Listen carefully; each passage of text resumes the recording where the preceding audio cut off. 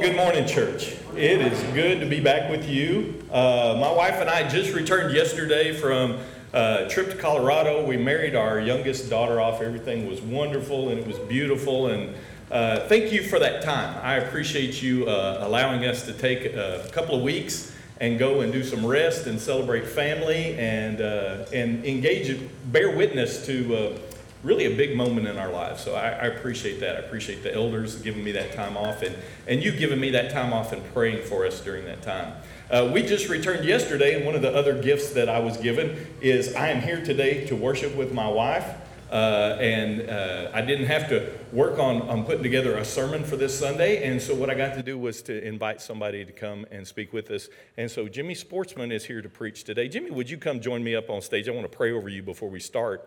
But I want to let you know, if you're new here, Jimmy was the preaching minister here for 10 years? 8. Come on up here. And 8 years. So I want to tell you, I don't know if you know this, but about over a decade ago, I was at Westover Church in Austin where I worked, and we had a marriage seminar. And Jimmy and Gail Sportsman came and spoke at the marriage seminar there at our church. And it was really moving, and it was very powerful for me and my wife, Melissa, and for many of us at the church. And little did I know many years later that I would be making a phone call to you to say, hey, this church in Kerrville is interested in talking to me, and I'm interested in talking to them. And we got to have what has become a very important conversation in my life.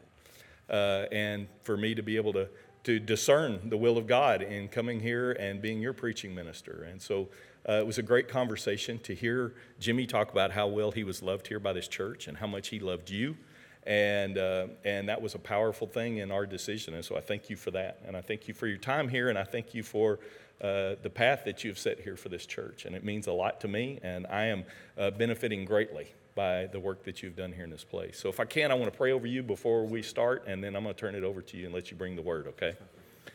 Heavenly Father, thank you so much for Jimmy and for a man who has dedicated his life to the Word of God, to pointing people towards the cross and the empty tomb. And Lord, I thank you for the work that he's done here at this place in this church, that this was family to him, that he loved this place well, that they loved him well. I thank you for the powerful words of truth that were brought here for many years. And Lord, the things that I know happened even though I wasn't here, for those of us that decide to serve the church, I know that there were tears that were shed for those that he loved here when they were going through difficult times.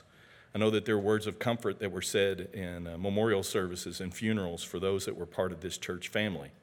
I know that there were late nights suffering and praying over lessons to make sure that they were what you wanted, and that there were nights of pleading for the Holy Spirit to come and translate and do what the Holy Spirit does to make sure that the words that he said would be something that were honoring to you in every way. Lord, we also know that there were words of comfort, there were conversations, there were prayers with others, there was encouragement to others, there was baptisms as he witnessed and was part of bringing people into the kingdom of God. And Lord, I thank you for the way that you used him here in this place. I thank you for his new bride, Susan, and that she's here today. I thank you for the way that you have walked with him through loss and through rejoicing. And Lord, we thank you so much for the way that you love us, and we thank you for this church family that we both hold very dear. And Lord, we thank you most of all for the blood of Christ, which makes us brothers. And so, Lord, bless his time this morning. Give him the gift of preaching that you have always done, and let this be a blessing to all of us. In Jesus' name we pray. Amen. Thank you so much. Good morning, church. Good morning. Man, it's been a while since I've said that. It's good to be home. And what a treasure. Amen? What a treasure Scott and his family have been. Now, if you're applauding for that, I get all the credit. If you really don't like Scott, blame Don Barnett, okay? It's all his fault.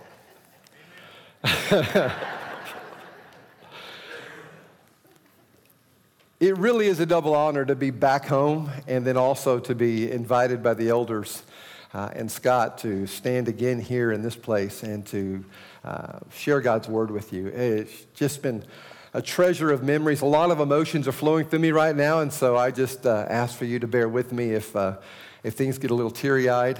because there are a few things that are definitely going to be tear triggers for me in this message. But just being here is just that, just singing with you this morning and just remembering a flood of memories that have come through. Seeing these kids, oh my goodness, that were, and now are this, you know. And some of you who were like this and not like this. So it's been a joy just to hug some of your necks. And if I don't get around to hugging all of you, just there it is. Just consider yourself hugged, all right? Turn to John chapter 17, whether you've got electronic Bibles or whether you've got a paper Bible. I want to take the next in the series of John that you've been in spirit and truth. When Scott called me, he gave me this chapter, John chapter 17.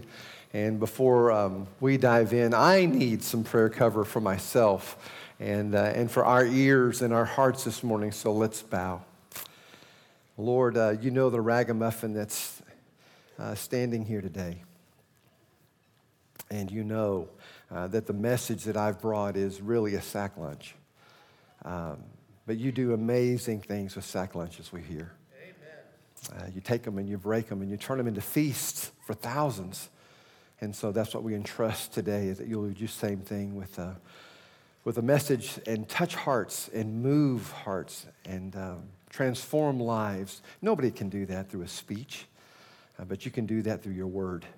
And so we rely upon that. We lean into that, and our hope is in that finally one day that word will split the clouds and truly take us into what we read a few moments ago about the dawning of a new time in which we will be in your presence forever. Maranatha. Lord, come. In Jesus' name we pray, and everyone said, Amen. I didn't know him, but I think I would have liked Carl McCoon. That's whose picture's up on the screen there, and I say that for three reasons, because number one, we're Texans. Number two, we both love the outdoors. And then number three, we both love true adventures in the outdoors. Most of my adventures, however, taken place in the mountains of Ruidoso, New Mexico. Carl's began in the 1970s when he moved to the wilderness state of Alaska. John, say amen? Yeah. There he took a job with the Trans-Alaskan Pipeline, and his desire was to make some fast money and then live out a dream of his that is still a little bit bewildering to those who live in our 49th state. At the age of 35, he made plans to embark on a 5-month journey, solo, mind you, into that wilderness of Alaska. He hired a bush pilot to fly him into a remote part of the world, near the Colleen River, some 70 miles northeast of Fort Yukon, if you know Alaska at all. He took with him 2 rifles, 1 shotgun, 1,400 pounds of supplies, and 500, you heard me, 500 rolls of film. He planned to spend 5 months in isolation photographing that amazing wilderness. Well, friends describe how seriously he took this quest, saying his preparation was absolutely meticulous. He mapped out almost every day of his intended 5-month adventure. He devoted an entire year to making his plans and gathering the needed supplies. He solicited advice from every wilderness expert he could get a phone call to or a letter to. He checked and rechecked detail after detail. And in March of 1981, he soared over the Brooks Range into the Alaskan wilderness in search of his dream. He set up his tent, made some dinner, and began this season of absolute isolation, blissfully unaware, however, of one overlooked detail that would eventually cost him his life. You see, it wasn't until August, with about a week left of his intended stay, that he realized he had failed to make preparation for someone to return and pick him up. True story. Now, we know it wasn't until August because of a 100-page loose-leaf diary that was found by an Alaskan state trooper next to his body in February. In it, he wrote, in what I think is the understatement the size of Mount McKinley, I think I should have used more foresight about arranging my departure. By late August, the days began to shorten and the air began to absolutely chill him to the bone. McCoon began to search for food on the ground. He began to search in the skies for hope. Hiking was absolutely impossible, and so staying put was the only reasonable choice for him to survive. But it was fully dependent upon someone noticing he was absent, and then number two, coming to look for him. And by the end of September, snow was absolutely piling up around his tent. The lake was frozen. His supplies were all but gone. October brought longer shadows, deeper hunger, and Kuhn's body began to metabolize, making it almost impossible to stay warm. Temperatures hovered continuously in the 0 range. Frostbite began to set in on his fingers, and by late November, he was out of food, out of strength, and out of hope. And one of his final diary entries reads just this way: "This is a slow and agonizing death." Now, I don't know what your initial response to hearing that is, but mine was this: are you kidding me? Really? I think I should have used more foresight about arranging for my departure. I have never heard, literally ever, of a more colossal oversight in my entire life. How can a person plan the details of every day except his final day? It sounds unthinkable, and yet the longer that I live, I see the consequences of a similar fate in the lives of people, hear me clearly, every single day. We plan for everything. Career, vacations, having kids, college for the kids, retirement. We plan for everything, but the majority don't have an exit strategy. They don't. And certainly don't reflect on it near enough. What Mr. McCoon faced in the wilderness is what I think all of us will face all over the world sooner. No, I know all of us will face sooner or later, and that is this adventure of life is going to come to an end, and we will exit. The question that remains is do we have a strategy for that exit? And I just want to say right up front, this clear: if you don't, it has been my prayer leading up to this, you will, my friend. And that Jesus Christ will be the center of all of that. In John chapter 17, this chapter Scott has given me, asked me to teach on today, Jesus reveals his exit strategy. And I believe with any real hope of success for any of your exit strategies has to hinge on something similar. So let's dive in and look at this. It starts and is based in this one truth found in this text. This is the real and eternal life, that they know you, the one and only true God, and Jesus Christ whom you sent. Now, just so that you make sure you leave here with at least that in your minds, read that with me. Here we go. This is the real and eternal life, that they know you, the one and only true God, and Jesus Christ whom you sent. Now, history is going to show that when Jesus spoke this prayer, and it is a prayer, all of John 17, I don't know whether he's bowing. I don't know whether he's laying face down on the ground. I don't know whether he's got his hands raised as he's standing up, but he's praying. And he's praying less than 24 hours before he's going to experience one of the most excruciating deaths any human being could experience in this world: death on a cross. And to everyone, I promise you, looking on, Roman soldiers, Jewish religious leaders, Jesus' family, his best friend, and a curious mob, his death on this cross is going to look like, hear me clearly, failure on a stick. Everyone knew that Rome used this particular hill and this method of crucifixion as an execution billboard style, so that anyone passing in and out of the cities of Jerusalem would know, if you defy Rome or one of its associates, this is what you can expect. Nobody plans to be crucified. If they're crucified, their lives are taken from them, right? Well, that answer would be a resounding yes, as long as it didn't apply to Jesus, because his was planned. We know that's true because one of his disciples, Matthew, records these words as they were headed towards Jerusalem to that crucifixion. Matthew says, on the way, he took the 12 aside and said to them, "We are going up to Jerusalem, and the Son of Man will be delivered over to the chief priests and the teachers of the law. They will condemn him to death and will hand him over to the Gentiles to be mocked and flogged and crucified. But on the third day, he will be raised to life. Now, friend, that is either the talk of someone senile or very special. That is either a man who is sick in the head or a man who is truly the Savior of the world. And hundreds of us gathered here in this room believe those are the words of the Savior of the world. Amen? We believe that. Who predicts his death and resurrection and pulls it off, and hundreds of people witness him alive doing exactly what he promised he would do?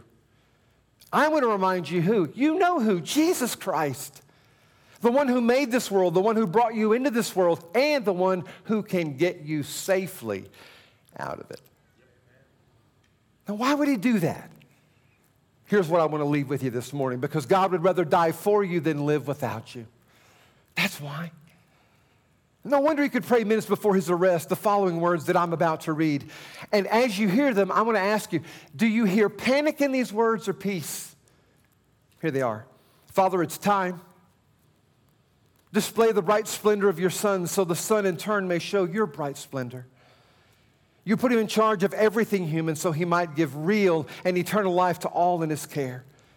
And this is real and eternal life, that they know you, the one and only true God, and Jesus Christ whom you sent. I glorified you on earth by completing down to the last detail what you assigned me to do.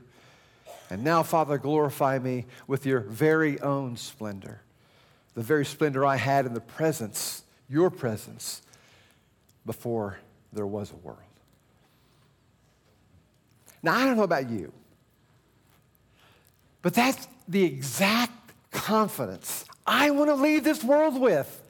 I don't hear panic. I hear peace and assurance, to the extent that I would say anticipation of what's about to happen. Now, this morning, I'm going to point you toward four things that I think are a part, or at least outlined in this chapter 17 of Jesus' exit strategy. And the first one begins with this: do anticipate. There's going to be 2 do's and 2 don'ts. Here's the first of the do's. Do anticipate that the one who brought you into this world is capable of bringing you out. You're here. Is that the obvious? You're here. How'd you get here? Well, besides the biological part of it, how did you, the part of it that's you, exclusively, specifically you, how did you get here? You're not quite sure. God doesn't explain fully. But he does explain fully how you get out of here. Amen? And this is part of it, that you can anticipate with all of your heart that he can get you out. Now, I don't know the emotions of Jesus and what they were moments before he left heaven's glory and left the presence of the Father and came here, Paul says, emptying himself, mind-boggling, emptying himself of his godness, not the God-likeness, not his essence, but his powers and his prestige, and all the stuff that made him whoa in heaven. He empties himself of that, and he comes to this place and takes on the form of a man because he's here to save you, my friend. And he needed to go through this world as a man, as a human being, and go through it sinless so that he could be the sin sacrifice for you to get you out of here safely. I don't know what the emotions were like before he left, but I know what his emotions were like. They're recorded right here before he goes back. I can't wait, God. Coming home. Coming home. I've done everything you've asked for me to do. Take me back. Take me back. Where's he going? Paul tries to say this about it: no eye has seen, no ear has heard, no human mind has conceived the things God has prepared for those who love him. Anybody in here have an imagination? Anybody here still awake? Scott, did they fall asleep this quickly with you? Okay, I feel better. You can think, you can imagine. We've talked about what heaven might be like. Fill in the blank with it. Beyond what you can think, beyond what you've heard, beyond anything that anyone's ever said, heaven's just getting started. He's ready to go home. Who wouldn't be after what he's been through and what he's about to go through? Can a person really have that kind of anticipation? Oh, yeah, because I witnessed it personally. No one in my life has ever talked about heaven more so than my wife of 40 years, Gail. No one.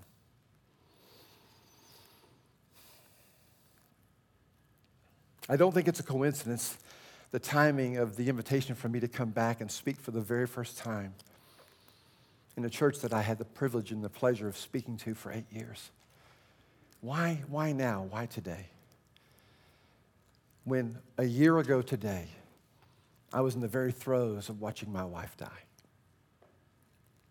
For those of you who don't know me and don't know our story, on May 23rd, a year ago, my wife was diagnosed with pancreatic cancer, stage 4. There were lesions on her liver and her small intestine. And by August 27th, 96 days later, her life as we know it in this world came to an end. But hear me clearly, her life is not without end. It is without end. Jesus enabled her to have this kind of anticipation, and I saw it on her every single day. If you follow the Caring Bridge at all, of the walk that we made through that 96-day diagnosis to death, you had to have heard the hope in our hearts that God, the God of the impossible, could possibly rescue her and make her absolutely well. But even more importantly, we also never let go of the very real possibility that God would heal her completely and eternally by taking her out of this world. By July 16th, a year ago, we were pretty convinced that unless God did a last bottom of the ninth inning miracle, she was going home. We had gone down to Mexico, as many of you remember, and she had been through the treatments for 28 days, and we came back, and her liver was functioning better than ever. Her pancreas was functioning better than ever. We were ready to start taking the enzymes necessary to actually attack the cancer. We got her body in Mexico ready to be able to do this, but then her body couldn't handle the enzymes. She was supposed to be taking 15 a day. She couldn't take 2. By the first week being back home and by trying to implement that regimen, we knew. She couldn't eat. The nausea was never ending. It was a body that couldn't move. We had moved her out into the sunroom in our place in Lubbock. She rarely left the bed. And so we prayed this: God, if you're not going to take her, please take her quickly. But she always added, but let me make it to my anniversary, August 21st. And he did. And then he gracefully took her home. Paul says our outward nature is wasting away, but our inner nature is being renewed every single day. And I was eyewitness to it. Eyewitness to it. I've not been the only one in this room who's seen that. But this was my life, my Gail, that it was taking place with. My faith that was being stretched and grown. She believed the words that you have studied already in John 5 and verse 24. Truly I tell you, whoever hears my word and believes in him who sent me has eternal life and will not be judged, but already is crossed over from death to life. Do you believe that, church? Yes. Jesus said it. The death beater, the one who is the way, the truth, and the life said that. If you'll put your trust in me already in this world, you cross over from death to life. And it's just a speed bump to step into all that. In the last days of her life, I asked her, what do you want me to say at your celebration of life? And this is her exact response. She says, please tell everyone I've not had anything taken from me. I'm about to receive everything that I've ever hoped for. My brother died of this same cancer at 42. I've lived to 62. Lived to see my girls have children of their own. Lived to hold those children in my arms. I am done with this place and ready to go home. Those are her words. Who says things like that? I'll tell you who, someone with a rock-solid exit strategy for this world. And she had one. Jesus dying publicly on the cross, my wife dying of pancreatic cancer, could be viewed by everyone around that as defeat, miserable defeat, but not by either one of them. They were entrusting themselves to the God who made them. They were yielding to His plan, not their own, because the one who brought them into this temporary world was welcoming them into His forever world. Yea, God. Yea, God. Brother, in John 17, when Jesus first revealed this exit strategy, when He prayed these words, He knew His Father's power. He knew His Father cared. He knew He could be trusted. And so you can't miss, first of all, the anticipation of a reunion like no other. And so that's where we start with this exit strategy. Do anticipate the same for you. Here's the second do. Do make known to those you've been given the God who loves you and who saved you. It's part of how He could leave this world with a smile on His face. Here's the words that He said in John 17. I spelled out your character in detail, Lord, to the men and women you gave me. They were yours in the first place, and then you gave them to me. So I'm praying not only for them, but also for all those who are going to believe in me because of them and their witness about me. Now, brother, I know you've made known to those God's given you your golf scores. I know you've made known your thoughts on global warming. I know you've made known to your family the importance of a good education and saving money for a rainy day. I know you've made known to those that God's placed in your life the importance of a good work ethic and having an emergency fund. But I need to ask you, have you made a conscious effort to testify of the goodness of God in your life? Have you made an effort to make known to them how He's rescued you, redeemed you, provided for you, and made known to them that He is the only exit strategy out of this world? Have you finished that work with those that He's given you? Because I'm telling you, frighteningly, as a preacher retired, I'm hearing less and less do that with just their family, let alone their next door neighbor. And I'm considering those that God's given you, not just those folks that you've birthed into this world or adopted into this world, but those who you play pickleball with and those who you go to an office with. Those are all people God's given you. Jesus could leave this world with no regrets, a smile on His face, headed home, because He knew He'd done everything within Him to make known to those God had given Him who His Father was and what He's all about. You can do that. You really can. God doesn't call us, many of us anyways, to go to China to tell them over there. He does call some. He's called you to share Jesus with those around you. How are you doing? He didn't get to everybody.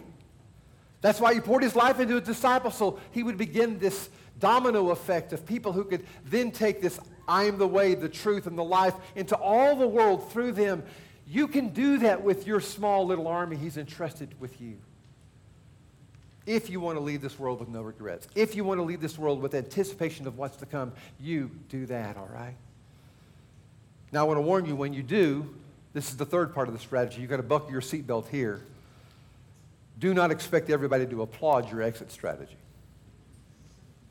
They didn't Jesus. Here's what He says. The godless world hated them because of it. They didn't join the world's ways, just as I didn't join the world's ways. I'm not asking that you take them out of the world, but that you guard them from this evil one. They are no more defined by the world than I'm defined by the world. Jesus said with His words and with His life, I'm the way, I'm the truth, I am the life. Nobody comes to the Father except through me. Not everybody's going to be thrilled to hear that. Not even your own family. And they said to Him in His lifetime to literally love walking in a human body, graciousness walking in a human body, positiveness walking in a human body. Shut up. And if you won't shut up, we will shut you up. And they tried to. And as you're seeing, it's growing in this country. They're going to try to shut you up as well. Just be ready. Paul says it has to happen. In 1 Timothy chapter 3 and verse 12, he says, everyone who wants to live a godly life in Christ is going to be persecuted. It's going to happen. Not everyone's going to be thrilled about you and your exit strategy you're trying to share with them, which leads me to point number 4, and we're almost done. I don't encourage you to try to use this exit strategy alone. Don't do this alone. Real life is really hard. Amen? Real life is really hard. Don't try to pull it off by yourself. Don't think you're alone, friend, because you're not. Don't think you have to muster all this energy up on your own. You don't. Don't think that you have to face what you're about to face alone. You don't. Life is really hard. It's real and it's really hard. And so that's why this group at KCC, we're locking arms. We're locking arms to face it head on together. Together. I love the little song that the kids sing, I'm in the Lord's army. Let's finish it. Yes, sir. And we are in the Lord's army. And so I want to end with this. Every part of the armed forces in our country has an elite group of folks who are called Special Forces. The Navy has the SEALs. And part of the SEALs training is in the last 7 days, they keep them up, all the potential candidates, awake for 24 hours for 7 days straight. Some of you get bothered when you don't get your nap, okay? They keep them up 24 hours a day, 7 days, and they conclude by hauling them off to an area in San Diego known as Mud Flats. And what you're looking at here is how they finish that last 24 hours. They bury these candidates up to their heads, up to their faces, as you can see, in mud and water. And for 24 hours, they allow them to be exposed to the elements in California. Now, some of you who've never been to California think that that's just all wonderful and sunny. It can be incredibly cool and cold, even in the summer there in California on the Pacific coast. So even if they're training in July, sometimes the temperatures drop down to the 50s and the 60s. So imagine being buried up to your face in all of that mud for 24 hours. William McCraven describes his adventure this way. He says, as the sun began to set that Wednesday evening, my training class was ordered into the mud. And the mud consumed each man until there was nothing visible but their heads. The instructors told us we could leave the mud if only 5 men would quit. Just 5 men, and we could get out of the oppressive cold. Looking around the mud flats, it was apparent that some students were about to give up. It was still over 8 hours until the sun would come up, 8 hours of bone-chilling cold. I didn't know if I was going to make it. The chattering teeth and the shivering moans of the trainees were so loud, it was hard to hear, I'm telling you, anything else. And then one voice began to echo through the night. One voice raised in song. The song was terribly out of tune, but sung with great enthusiasm. One voice became 2, 2 became 3, and before long, everyone in the class was singing. We knew that if one man could rise above the misery, then the others could as well. In response, the instructors threatened us with more time in the mud if we didn't stop singing. But we kept on singing, and somehow the mud seemed a little warmer, and the wind a little tamer, and the dawn not so far away. Oh, sister, you're not alone. You're just not. Satan would love to have you feel like you are. He would love to have you think that you are and feel that what you believe and who you're trying to be has to be done on your own. That's a lie from the pit of hell. We're locking arms here. We're locking arms here. We're not letting go. And we're singing. We're singing. And it may sound strange to you, but there's something that happens when we sing. And we honor this God of ours who not only brought us into the world and is teaching us how to live in the world, oh, have mercy, but is taking us out of here. And he's doing it well. And if you've never said yes to Jesus Christ, this is the time, this is the place that we want to give you a chance to do that. Because that's where this exit strategy is founded in. That's where it hinges on. It's saying, yes, Jesus, I trust that the sin debt you paid for me on that cross was for my sin debt. and that my only hope is you. My only hope. So would you please not just save me, but would you fill me? Would you lead me? Would you take me home when it comes my time? All of that can begin today if you've never started. And if you know you started down that path, and you've taken on his name, but you haven't worn it very well, and you found your place in a place, you're talking about exit strategy today. I just pray it doesn't come today, Jim. I pray I don't die today because I don't know where I'd be. Hear me clearly one more time. If you've trusted in Christ and what he did at the cross, that's handled. It's handled. You're his. God's placed you in the hand of his son. Nothing can take you out of it, not even one of your sin. Now, you can walk out if you don't want to be there anymore. He's not going to hold you back. No one's going to be in his heaven that doesn't want to be there. But if you want to be, and you haven't taken the first steps to say yes to Jesus Christ, we're going to sing this song. And oh my goodness, what a song. And the elders are going to be up here, and I'm going to be up here. And if you want to get started on that journey, we're ready to help you. But there is a sun that has risen. And there is a sun that's coming that is going to be the sun in our world again. New heaven, new earth. There is an exit strategy that gets you there. Come get in it. Amen? Amen.